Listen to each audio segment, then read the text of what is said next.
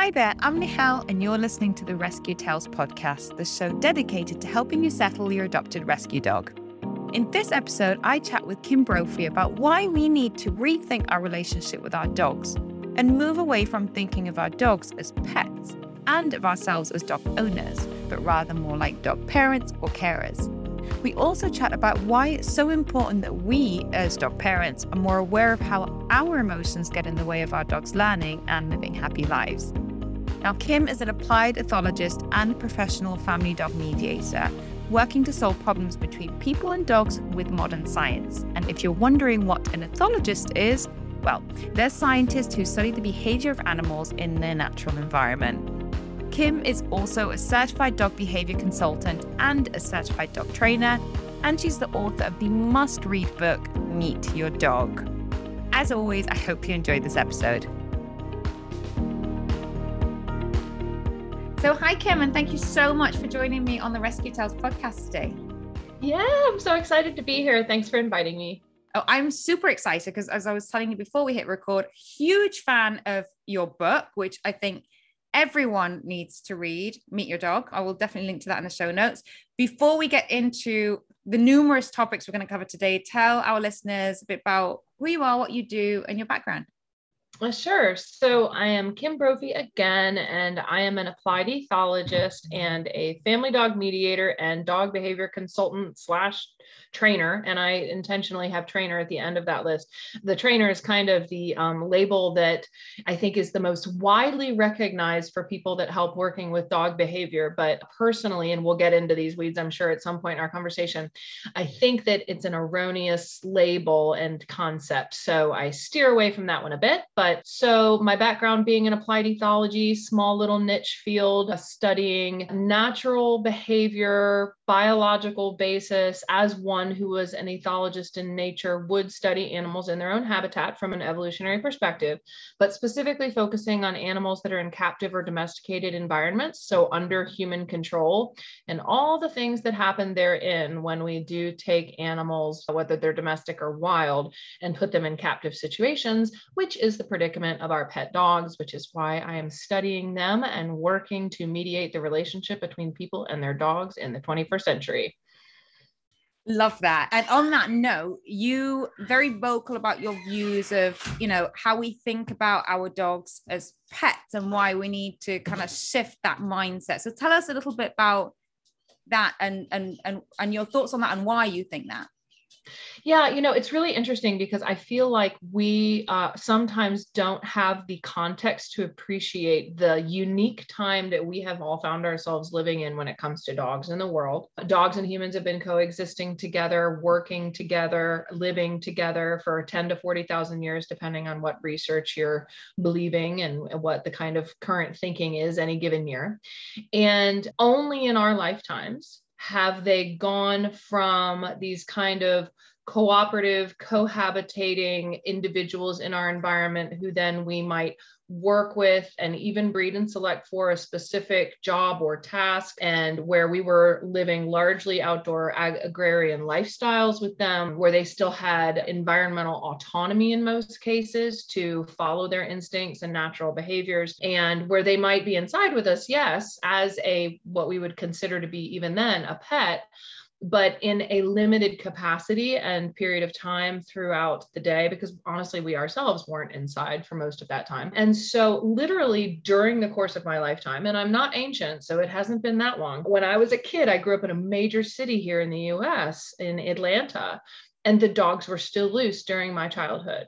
They weren't leashed most of the time. They weren't fenced most of the time. And so I grew up in this kind of conglomerate of the neighborhood dogs that they all had families, of course, and went home to eat and sleep and all of that good stuff. But they also had a life. They would go jogging with neighbors, go visit friends, go chase squirrels, raid garbage. They had their own habitat and the autonomy to follow their instincts, as well at that time, still the autonomy to reproduce as they naturally would. So what happened was, for all our good intention, we made some critical mistakes in kind of moving them into this protective pet role where their niche, their environment, their reality, their lives was inside on a leash, in a fence, in the house. And then during all of this, of course, our lifestyle is moving increasingly indoors, sedentary. And so because they were kind of our man's best friend, sidekick, companion, as we started leading increased indoor sedentary lifestyles, they just went along for that. But what happened kind of post World War II was, particularly in the US, I think probably the pet phenomenon was very distinct to privileged societies in more developed, where the idea was, as we were increasingly comfortable and living with all of these luxuries, we would share and extend all these luxuries to the dogs and cats too in our lives that we loved. And frankly, the pet industry, as it was really starting to recognize this ability to exploit our incredible emotional bond and response to having dogs as pets and family members, said, oh my gosh, there's so much money to be made here. Everyone needs a pet. So the first product is we have to sell to the public the idea that they need a pet too, and pets enrich your life and they're so great and wonderful. So you need a pet, then we can sell you all the other products and services that you'll need for your pet. And all the marketing started just revolving around that. And then, what does that need to look like? What is the stuff? And then also, what is the behavior of a good pet? And somewhere along the lines, we just completely lost the context of the 10 to 40,000 years that came before it, where there were no dog trainers. There was no need for all of that because there was a symbiosis in terms of our environment and habitats. Not in every situation, obviously. It's not that it's rainbows and unicorns, but it was functional, and I think that piece of autonomy, we undervalue how much it is in terms of importance for the dogs and what a big deal it is that they've lost that. And so it's become a very accidentally selfish endeavor. As much as we love them, we will spend money on our dogs, even when we don't spend money on ourselves. Lord knows we care. But we keep getting the message that it's all about us. They should be what we want them to be. They're here to enrich our life, our families, and should be what we want them to be. And we can rationalize, therefore, doing what we want to them, for them, or not doing for them, because they're our pet. It's just the messaging in that is that it's really all about us. And that's a cornerstone of our breach with reality that we have to just kind of shatter in terms of that paradigm and evolve forward from. I completely agree with everything you've said there. And I suppose my follow-on question to that is, how do you think of your dogs? How do you describe the relationship you have with your dogs? Yeah, no, it's funny. In all the podcasts that I've done, nobody has asked me that question. And I think of them as kids, but not in the same way as my kids. It's different, of course. They're different species. They have different needs.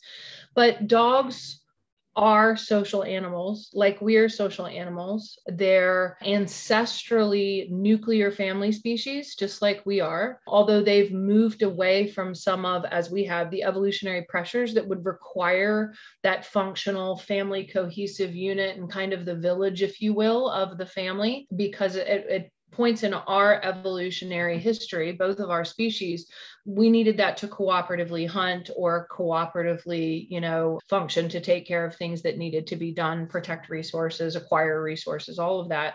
And so now we have much more disparate realities with dogs and with people, even in places where dogs are still loose, where they have looser social alliances and much smaller social alliances, but they're still centered around kind of rearing young. And I think that because dogs are neotenized animals, meaning they carry that selective result of domestication. So when we select against aggression and fearfulness of people, basically you get the neoteny phenomenon that comes along with domestication of they don't ever fully mature, therefore they never become as competitive, socially aggressive, territorial, all of that. So it's more like the golden retriever that we all think we can live with because they don't want to hurt anyone and they're cooperative, more go with the flow and all that.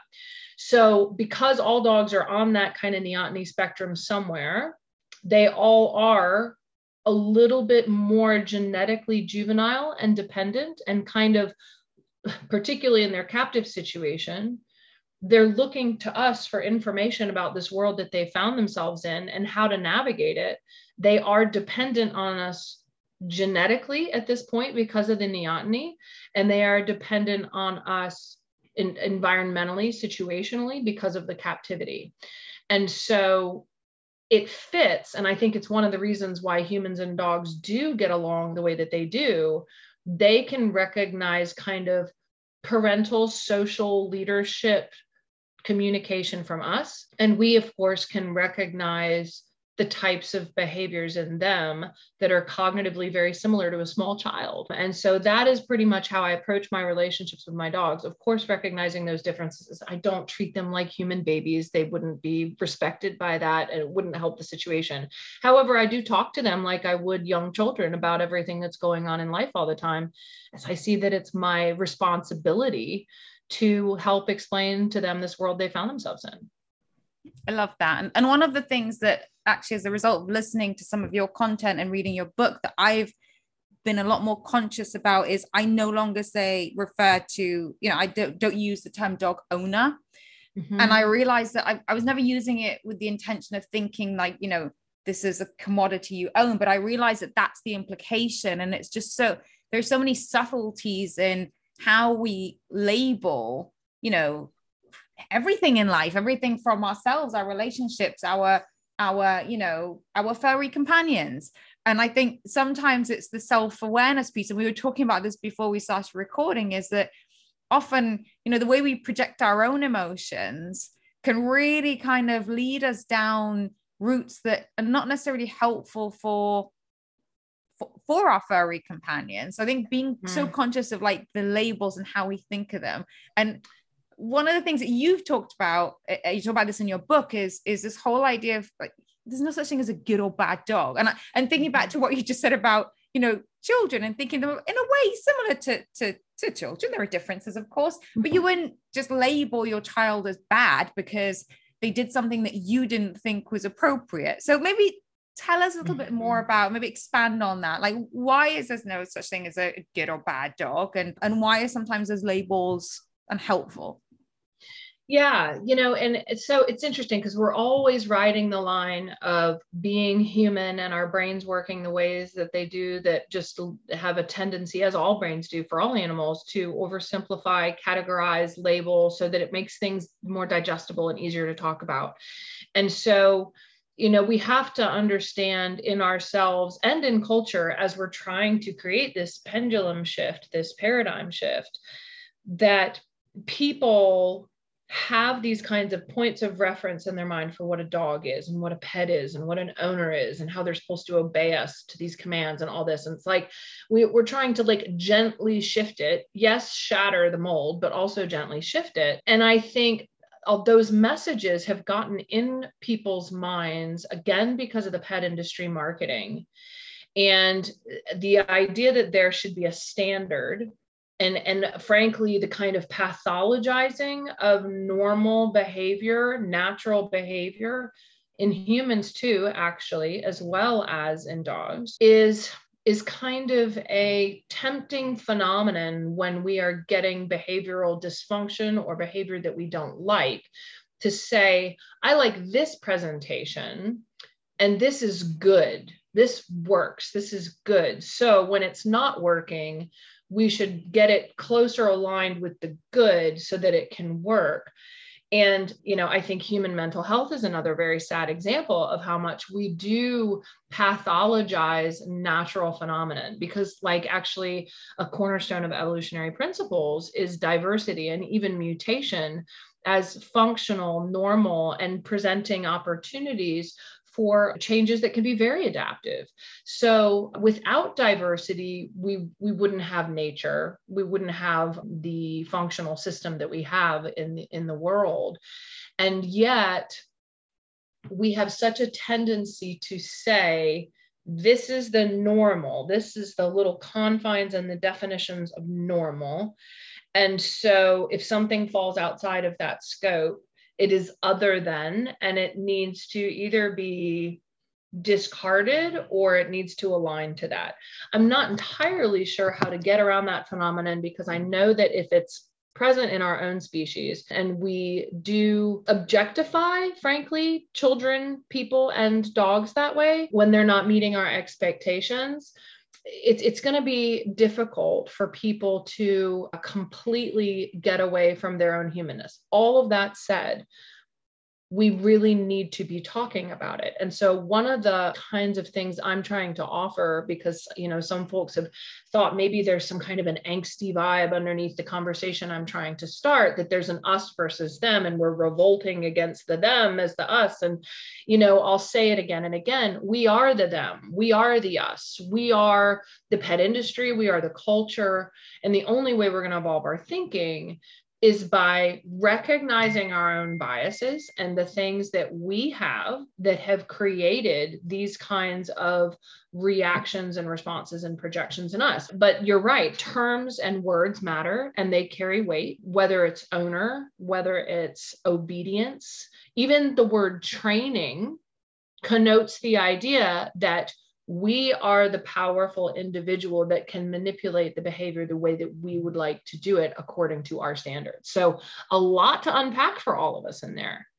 Yes. And now I have a dozen more questions for you. But two things I want to pick up on and actually, I think, listening to you talk, it just reinforces, something I've been thinking about a lot recently, and we talked about before recording, which is, I almost feel that absolutely we are the them. Absolutely. And I think this is a huge part of the problem, is that there are these different sides, and actually we are just them. And I love how you express that. If I'm completely open, I kind of went down that route, and I kind of felt like I was on a side. I'm like, oh, this is making me feel really uncomfortable. And when I took a step back and thought, actually, let me just scrutinize my own behavior first. Let me just scrutinize my own thoughts first. How am I thinking about my dog and her behavior? And we touched on this before we hit record, which is, for example, feeling when she doesn't listen to me when I call her to come, that I'm embarrassed in front of people, and then that my emotional state isn't impacting how I react to her, right?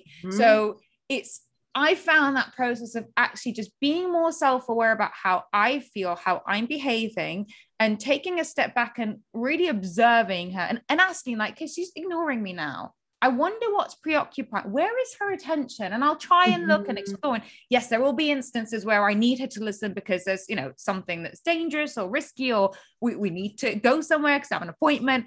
That's fine. But I think that's not every day, all the time. And I found that so helpful in helping me move away from a side and just seeing myself as them, and realizing where I, as an individual, might be going wrong with my own thoughts and biases and perceptions.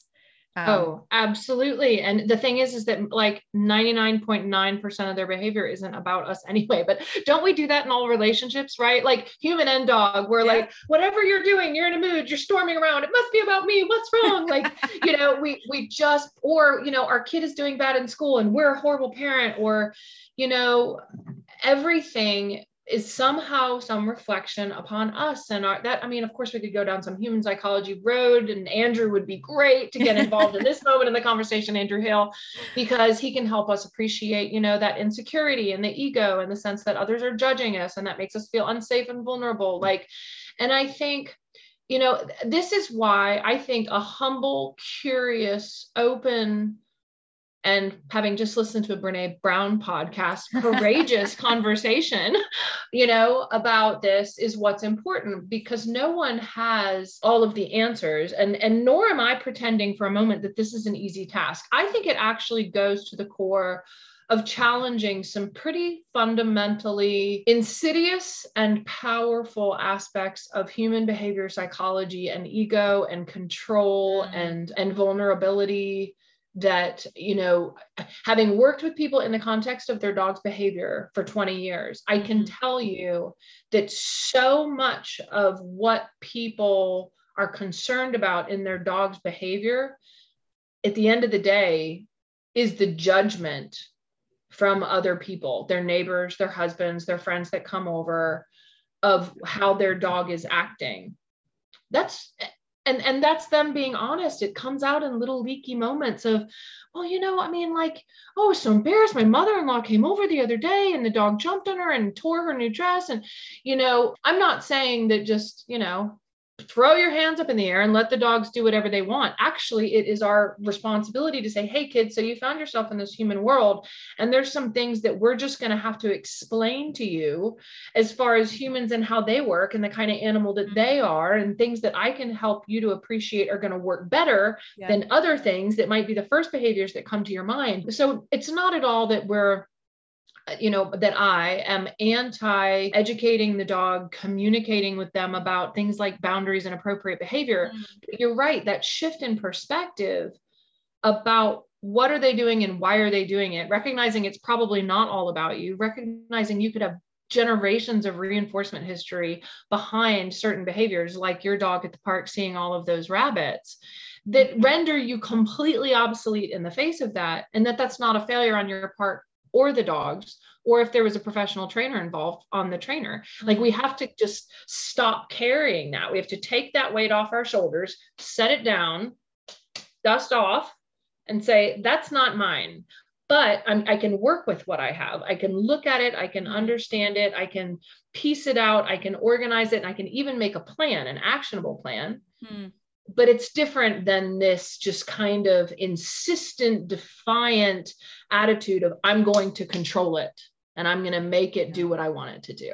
So you touched on leadership a few moments ago. And I often think people confuse leadership and helping us, whether you're showing your kids or dogs or, partner, boundaries, and kind of showing what sometimes the expectation is, does not mean that you are dominating or controlling. Right. And maybe let's just talk about what are the differences, because the dominance approach is so prevalent, and I speak to people every day and they talk about, oh no, your dog must obey you, and I'm like, no, I don't want her or I want her to have some character and confidence to maybe sometimes have a mind of her own, and that's okay in certain situations. Absolutely. So help us understand, what do you mean when you say leadership, and what does that look like in practice? Yeah, no. So the way that I found myself listening to a Brene Brown podcast this morning was that Ian Shivers, who is in Australia, he's a trainer there,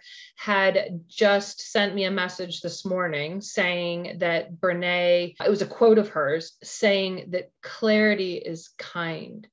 And I was just like, oh, that's it. Of course, Brene Brown nails it again, as she so often does. That is a phrase that I've literally said before.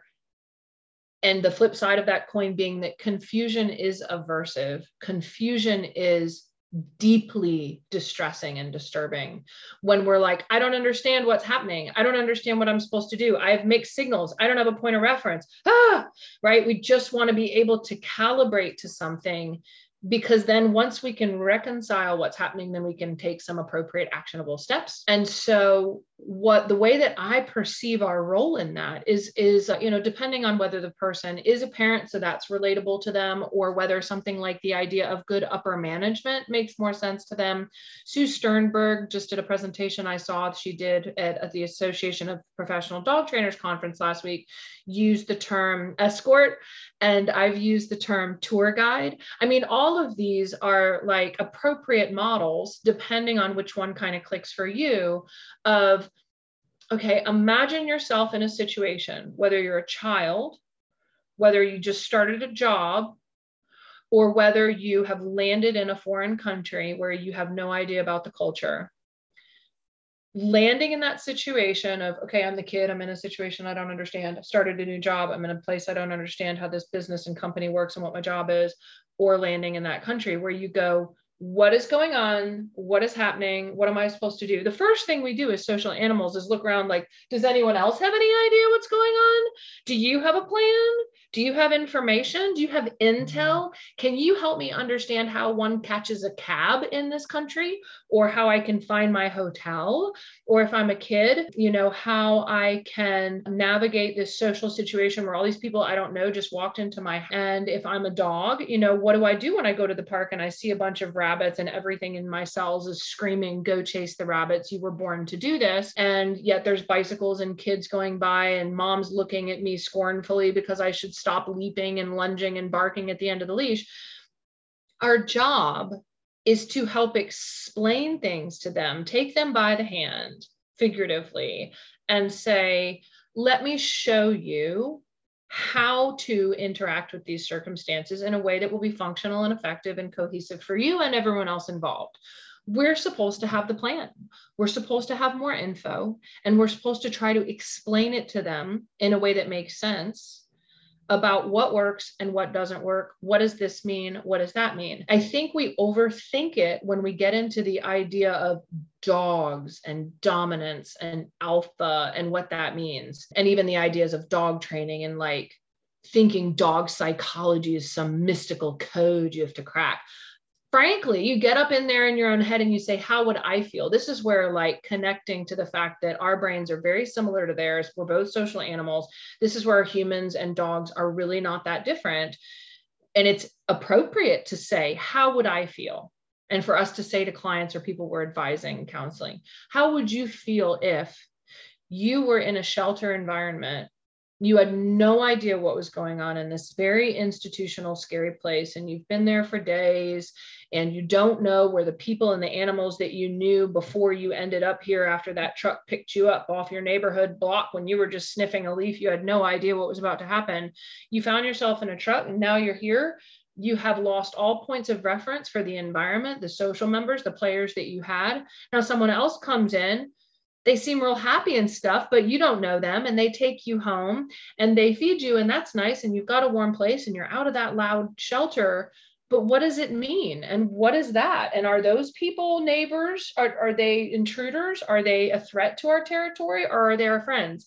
And how about this cat? Like, you know, did you let a raccoon into the house? Like, is it really okay that that thing's on the table? Like, they have so many questions. They have no idea. And here we are, presenting the following week to a trainer with the list of the behavior problems and our training goals that we have to make the dog obey, when a heap of his behavior might just be like him having no idea what's going on, asking a bunch of questions, and frankly getting it wrong because he doesn't have the info. So to answer your question about my own dogs, parental, tour guide, upper management, depending on the moment, I might look at it a little differently.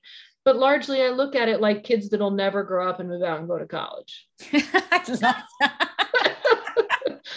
I think that's fantastic. And you know what? Just listening to you talk about, you know, a rescue dog's experience. And I was just reflecting on when I brought my dog home. And also, I was telling you before, of course, she's a Podenco mix, so Sighthound. And she was found in a field abandoned with, we don't know, she was a stray with her puppies. You don't know if she was thrown out of a previous place or if she'd always been on the streets.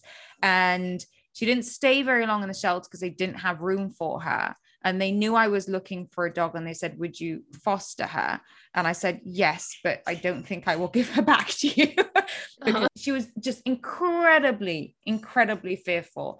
And when I got home, I couldn't get past the front door. She refused to come inside, and she was so scared. And I tried giving her treats. First time dog parent. Like, I've had lots of other pets, never had a dog. So I had no idea what I was doing. And I thought, oh my God, what have I gotten myself into?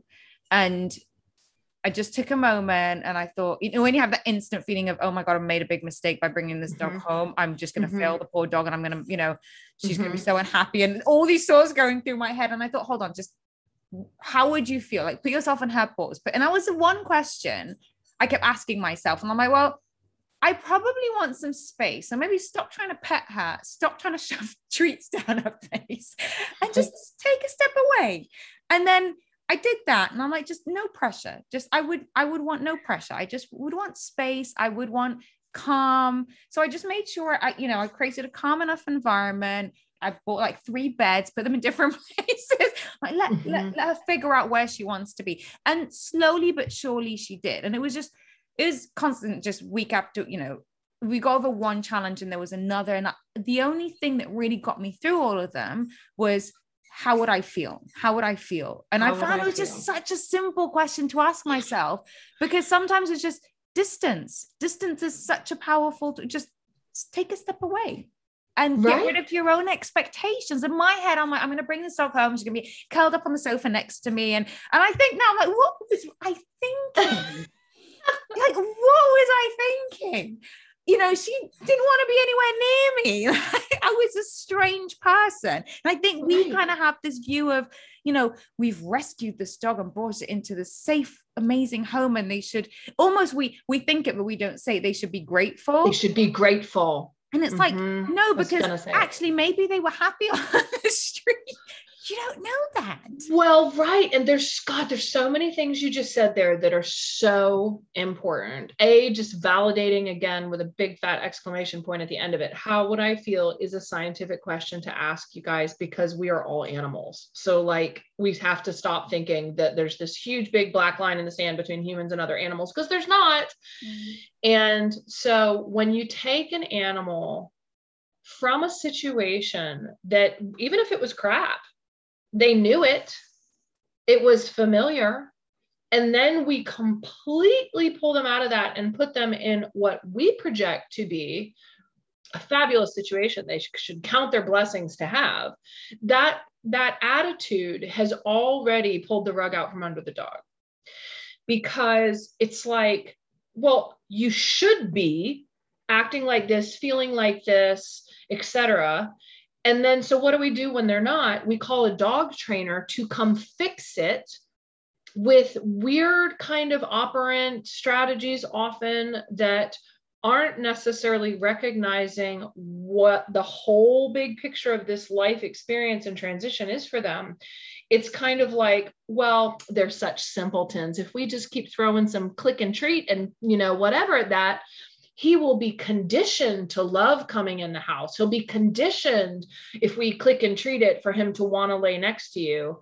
And frankly, the dog just might be like, what is their deal with that clicky little box and them throwing cookies at me for everything? This is the weirdest reality. Quick note too, because I've referred to this on a number of other podcasts, but it's such a really powerful example for anyone who hasn't seen the movie Room. It's about a boy who grows up in a garden shed because his mother was raped by someone who kidnapped her, and then gives birth to him in a garden shed. And he spends the first 4 or 5 years of his life in a garden shed. And that's all he knew. And of course, that's a horrible reality. We would want to rescue anyone from that reality. The interesting kind of curveball message in the movie is that his trauma really begins once they escape, because he has no point of reference for the world he's found himself in. And I think that we minimize the profound trauma that is to dogs, partially so that we can cope with the horrible reality of how many dogs chronically are given up, cycle through multiple homes, and have a repeat trauma of that throughout their lives. But it's a really big deal. And it's not the type of thing that we're just going to fix with some little training that just suddenly renders that dog trauma free. So again, how would I feel? It's a pretty important question that sometimes puts the microscope right where it needs to be in that moment. No, I certainly found that was so helpful. And the other thing, just picking up on what you're saying, is when we just kind of, at the first kind of obstacle in our path, think, oh, bring in a trainer. It's almost like we're outsourcing the problem, but it's actually our responsibility. And I do think there are certain situations, like when I started taking my dog, when I finally got up into the house and she was a bit more comfortable, the next challenge, and I thought, oh, let's go for a walk. And I thought, well, she's going to, very naively, like, didn't sit and think, well, if it was this hard getting her in, guess what's going to happen when we need to go out, walk down a hallway into an elevator 9 floors down. So I got her to the front door. Of course, she was afraid of the harness, so that was a whole other story. Right. But it took me about a week to convince her to come out. And every day I had to, several times a day, just walk outside the front door and just sit there. And every day she was curious, so she'd take one step, and then some days she would be like, no, ain't doing that. I'm like, okay, that's fine. And then just one day, after maybe she made it like a quarter of the way, she just followed me. I'm like, that's really interesting. I'm like, I never forced her anything. And I'm like, oh my God, she trusts me. She's starting to trust me. And that moment, I'm like, oh my God. And I wasn't prepared to go out, because I really didn't, I thought, we're days and weeks away from actually getting into the elevator. She was still nervous, but I'm like, that's that's what distance and space and just listening and observing. And I was so grateful in that moment, because I'm like, oh, she trusts me. And that was when I'm like, oh, I have this responsibility, right? Yeah. This is on me to make sure that she feels, and I think if we just stopped and thought about, and because you really have to be present and really consciously think about what's happening to recognize those moments. And I think if more people, especially people who've adopted a rescue dog, where, you know, they can be really, really fearful, and they, you know, they can express that fears in ways that we might label as bad or whatever.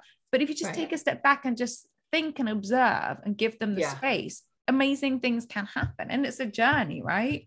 Oh, you just completely nailed that about the trust. And that's another thing that we've gotten really far away from, and the whole operant merry-go-round that Andrew Hale describes, like in all these conversations where these polarized debates about like how to train the dog. And so someone comes in and already it's with this idea of, I'm going to get your dog out the door because you need to take your dog out. And so you're a client and you called and you have a need, and dang it, I'm going to show up and deliver for you. I'm going to figure out how to get that dog out. I'm going to pull all these things out of my bag, all these tricks of ways to try to manipulate, seduce, lure, tempt, pressure, maybe threaten, depending on the, you know, training approach, correct for non-compliance. I mean, there's so many weird projections in that moment. And the funny thing is, like you said, it's actually not even about the door. It's, and in part, going out in the world, of course, presents a whole other big, here the dog is like, what's going on? What just happened? I don't have any point of reference for this. And then you say, would you like to go out? And they go, now I have 30,000 more questions. What's out there? What does that mean? Where are you taking me? What's going to happen there? Are we going to come back home? Or are you going to leave? Like, no idea, right? And so it kind of opens the floodgates to their panic to go out, but it's symbolic in a way. And the only bridge that's going to get you there is social currency, trust. It's like, and that's the part I think we've forgotten. That is a big baby we threw out the bathwater when we moved away from the dominance model and all the horrible things that go along with it. We threw out social psychology in the world of dog behavior and training and rescue. Like, if you just have all the operant tools and tricks in your bag, that's all you'll need. And so just shape the behavior. And it's like, well, I mean, if I thought that my relationship with my husband was based on him shaping my behavior, it wouldn't be the relationship that it is. It's not trust. It's not social currency. It's something that maybe I could learn to function in. Yeah. But it's then it's transactional, right?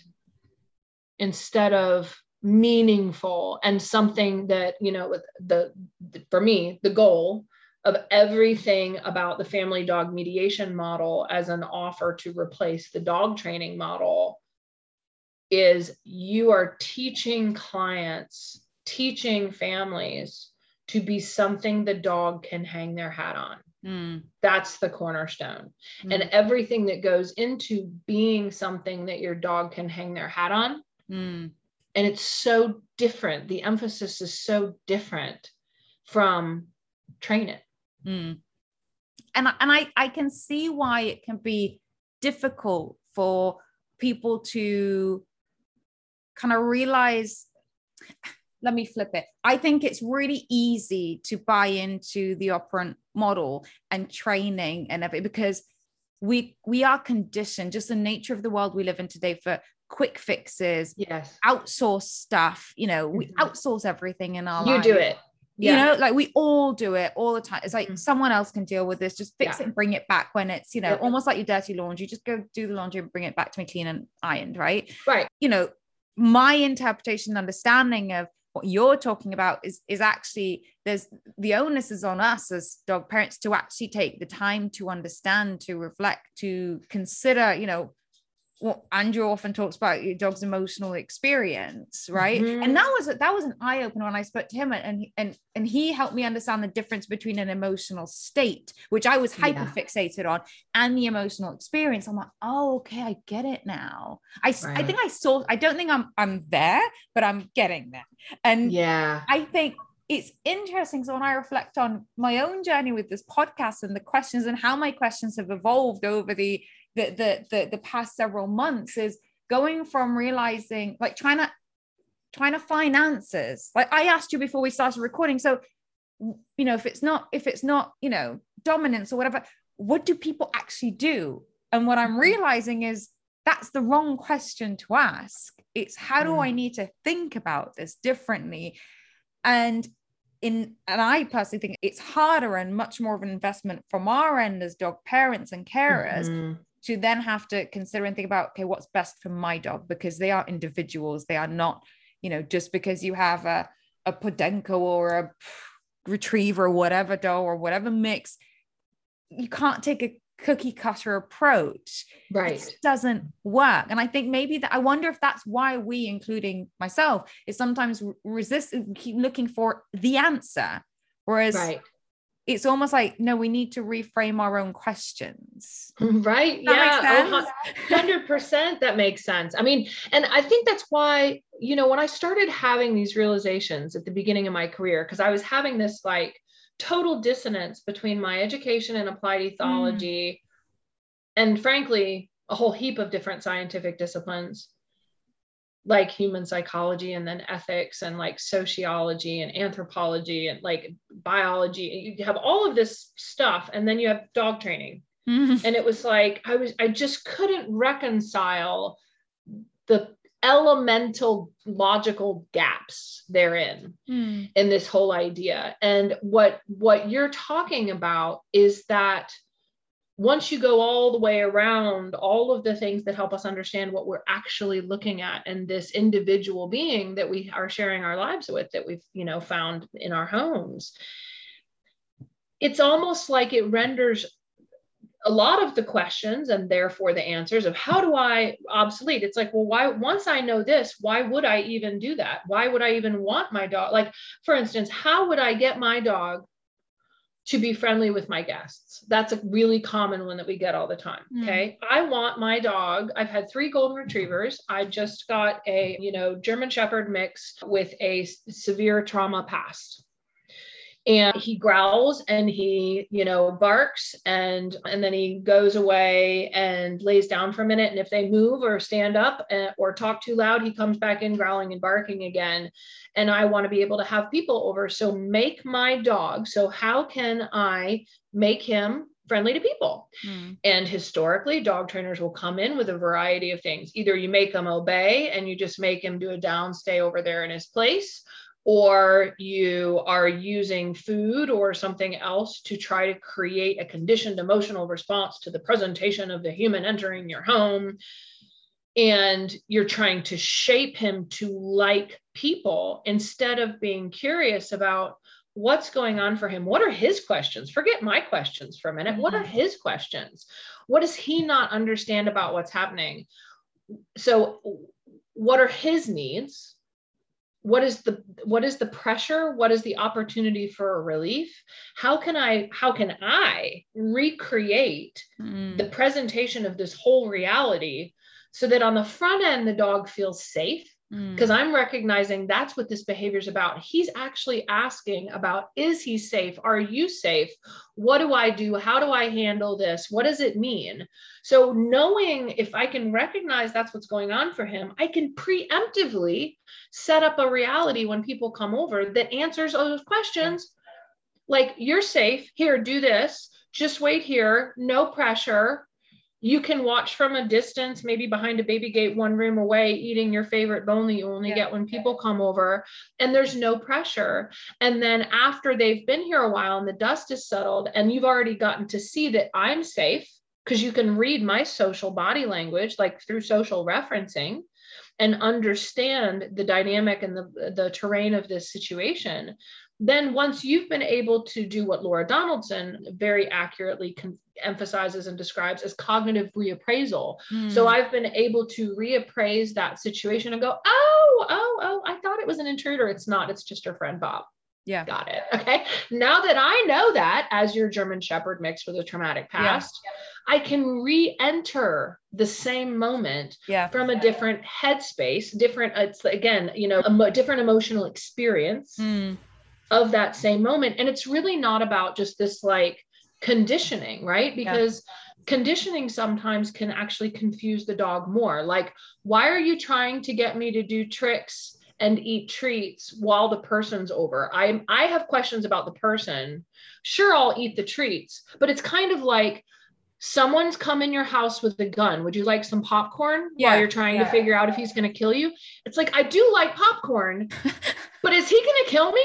Like, you know, like just reconcile the reality in that moment for the dog first. And then half the time you're like, oh, I don't even need to train the dog. Never mind. I think that's a great example. I was interviewing someone in the UK, and she was talking about how we sometimes create emotional conflict in our dogs by doing things like that, and associating things that they love with things that they might be scared of or fearful of, and not actually acknowledging their experience and emotions. So it was really interesting, because yesterday I was walking with the dog walker, because I was going to the gym and she was taking my dog with her pack. And my dog Rosa, whenever she's with that particular pack of dogs, if another dog comes anywhere near them, she just starts barking and lunging, and she takes that protective role. So we make sure that when they're walking a pack, she's always on leash. And there was a Doberman that came, you know, was walking by, and she just went absolutely ballistic. And the trainer knew the dog and knew the owner, and just very calmly spoke to my dog Rose, and like, it's okay, and calmed it down. Then very slowly took her to approach the other dog. It was really controlled. And within a minute, she just calmed down and her tail starts wagging. And I thought she could have done the complete opposite, yanked her. Of course she wouldn't, because I wouldn't have a dog walker who does that. But she could have yanked her and said, no, sit, and told her off, because she was doing. But what she didn't do that. She acknowledged and recognized why. She understood that there was a dynamic, there's a pack, and that Rosa takes a particular role, and that role is quite important for her, and that she wasn't doing anything wrong. And she just needed to gently introduce it so she could see that this dog was absolutely no threat. And they went off their walk. And it was just she answered the question. Exactly. And it was just so amazing to watch, because I always see lots of people, as soon as their dog start showing any kind of sensitivity towards another dog, it's yank, tell them off, punish, you know, just so I think that's great advice for anyone to just reflect on, is like, what are they going through? Right. Yeah. And you know, the example you just gave there is one where, you know, I think it's important to reflect on how even positive reinforcement that we've historically projected on, you know, to that idea that like, well, at least you're not doing any harm. If you're using positive reinforcement, at least you're not making things worse. I used to think that. I used to drink that Kool-Aid when I started in the industry. And then I started realizing we can do tremendously aversive things, because confusion is aversive. So I really have a lot of criticism of some of the quite popular techniques that we have been using. And I'm not critical of the individuals using them. I myself have historically. I'm critical of the proliferation and think we should examine them. So in the example you gave, like, had she thrown treats all over the ground and done a scatter, you know, which is a really popular training technique. So here comes something scary. I'm going to make something good happen to distract you, to shift you, to do something else, but it's arbitrary. So if the dog, let's say we do that every time, comes to believe that when another dog is coming, you are going to throw treats out all over the ground, we might be able to create a behavioral sequence and the emotional response where the dog sees another dog and they look at you in your treat pouch like, are you going to do it? And we go, see, it's a win. It's a win. Yeah. Okay, maybe then what we've done is been able to say, in this situation, this is how we're going to handle it. I'm going to throw all this stuff on the ground. But what happens when the dog is in a situation where we don't have the treats, we aren't able to distract, and we still never answered the question about whether they're safe? We just kind of, we put it on a shelf in a way. It's kind of like, I'm not really answering the question, nor am I myself in my relationship with you earning any social currency. Yeah. It's transactional. It's functional to a point, but it's never getting beneath the surface of what is their question, concern, need, etc., that's going on in this moment. Yeah. And I think sometimes that's often a lot less complicated than we might think it is. Yes. Completely. And you touched on this earlier, is that sometimes we really overcomplicate some of this stuff, but it's just put yourself in their paws. Right. Yeah. I mean, you know, and I think there's been so many examples. So this is kind of a funny like thing to look at, but so again, human beings have been coexisting with dogs for 10 to 40,000 years. We've been able to do all sorts of amazing things with them without professional dog trainers, without really a great understanding of operant conditioning and how it works. Yeah. So sometimes I would argue quite frequently, we overcomplicate the daylights out of it with training plans. When there's plenty of people that have absolutely fluid, perfect relationships, communication, trust, understanding, et cetera, with their dogs that don't know squat about the science of learning and animal training. And, you know, so it's this contradiction, right? Because having the science and understanding of how behavior works and how it functions and how we can operantly change behavior has miraculously transformed and informed our practices to be more humane generally across the board with how we do work with and change behavior. But it's so much power that we forget to recognize what we're wielding and humble ourselves to first ask, but should you train that dog to do that? Yeah. Is that really what's in the dog's best interest? Is that really going to get to the heart of it? Should you start it, even if you're doing it kindly? And I think that's important that we come back full circle to a little bit of a simpler set of questions, like you're saying. Yeah, no, I think that makes perfect sense. It's not easy, but I think it's a learning journey for us all. Kim, I cannot thank you enough for taking this time. I've enjoyed this conversation so much food for thought. I'm really grateful to have you on the podcast with me today. Oh, well, you've just been a blast to chat with too. I'd do this again anytime. Thank you, Kim.